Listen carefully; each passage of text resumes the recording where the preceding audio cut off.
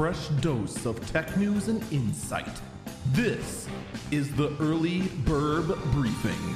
The Apple Car is even further away.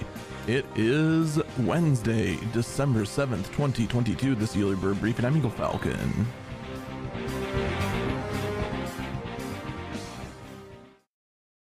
First things first, this is actually great news for those who, well, are concerned with the whole chip shortage thing happening again.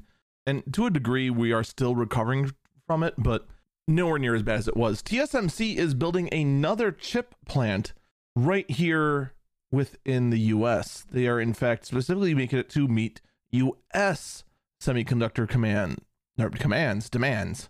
It is going to be building the second chip plant in Arizona. The investment is going to be anywhere from 12 billion to 40 billion. And yeah, it's going to be a huge improvement, especially since you got to look at what everything TSMC is now making. It's kind of crazy. TSMC is making NVIDIA GPUs. They're making AMD CPUs and GPUs. I think there's another fab that makes parts of the AMD GPUs, but I digress. They are making some of Intel's chips, not all. In fact, the overall majority are still made by Intel. And probably the biggest reason they're making another one in the US, they are making the chips for Apple. Now you're thinking, what does it matter, Eagle? You already know that Apple's going to make their phones and whatnot in China. They're going to make it at the Foxconn facilities. So what does it matter if there's chips in the US? Well, already we've seen Foxconn go ahead and make facilities here in the US. There's one actually right here in my own backyard in Wisconsin. Unfortunately, the original plan for it didn't really go through and they ended up downsizing it, which was unfortunate, but fortunately, they didn't get nearly as good a deal as a result. But, you know, it is what it is. Would it really surprise you if Foxconn went ahead and set up a plant as well? I'm not saying that there's going to be an all US-based made iPhone. There's probably still going to be some parts importing going around.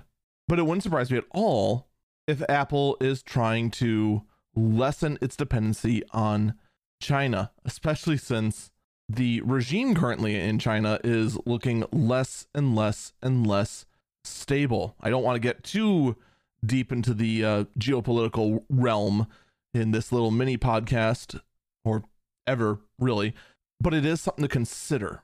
Just like TSMC is looking at this and saying, you know, there's a huge benefit to going ahead and doing it in the US, a lot of extra incentive for us to do it, so why not?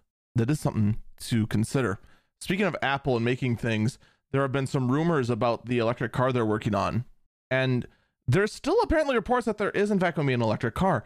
I would have thought with the announcement of CarPlay 2, basically being like an entire computer system that other manufacturers use, I would have thought the actual Project Titan, which was Apple's all in-house car, to have been completely and utterly dead. But nope, it apparently isn't. But it is being scaled back.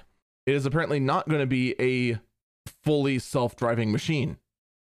To anyone who has actually paid attention to how well self-driving has been lately, this should be a surprise to literally no one. Honestly, it's really just more of a surprise that Apple is in fact, well, still working on an EV.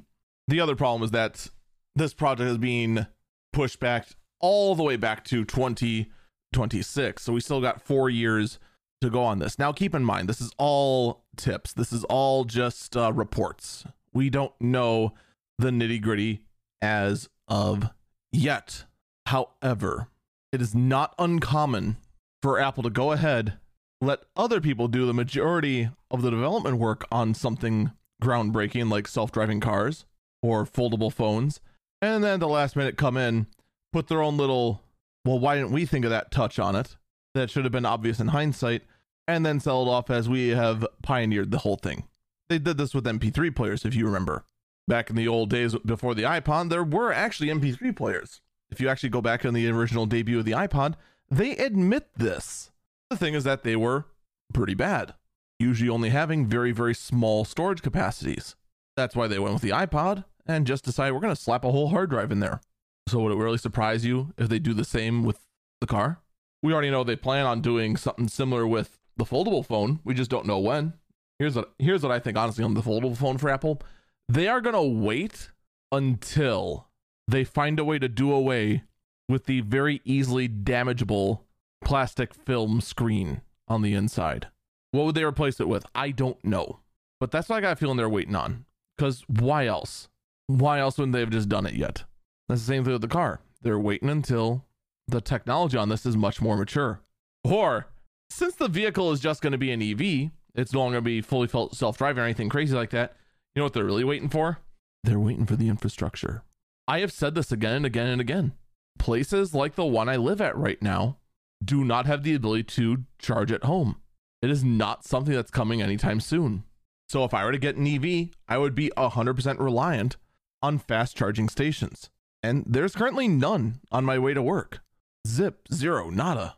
Is there a way you can make it work? Well, maybe. But right now, it's just simply not a reality. They want to wait for the infrastructure to be there. They want to wait until they feel it's pretty mature before launching a V1 on this. In the meantime, they want to get people used to their software. And what better way than to sell it to other car manufacturers? But we'll have to wait and see how it all goes out. I don't think we've seen one yet. Oh, maybe BMW's done one. But BMW also, you should just ignore them. Just ignore BMW altogether. Also, I would absolutely love if Apple did not do the subscription model I see a whole lot of other people doing. That's going to be one other thing we're keeping a very close eye on as this develops. That's going to do it for me. Stay safe and stay healthy.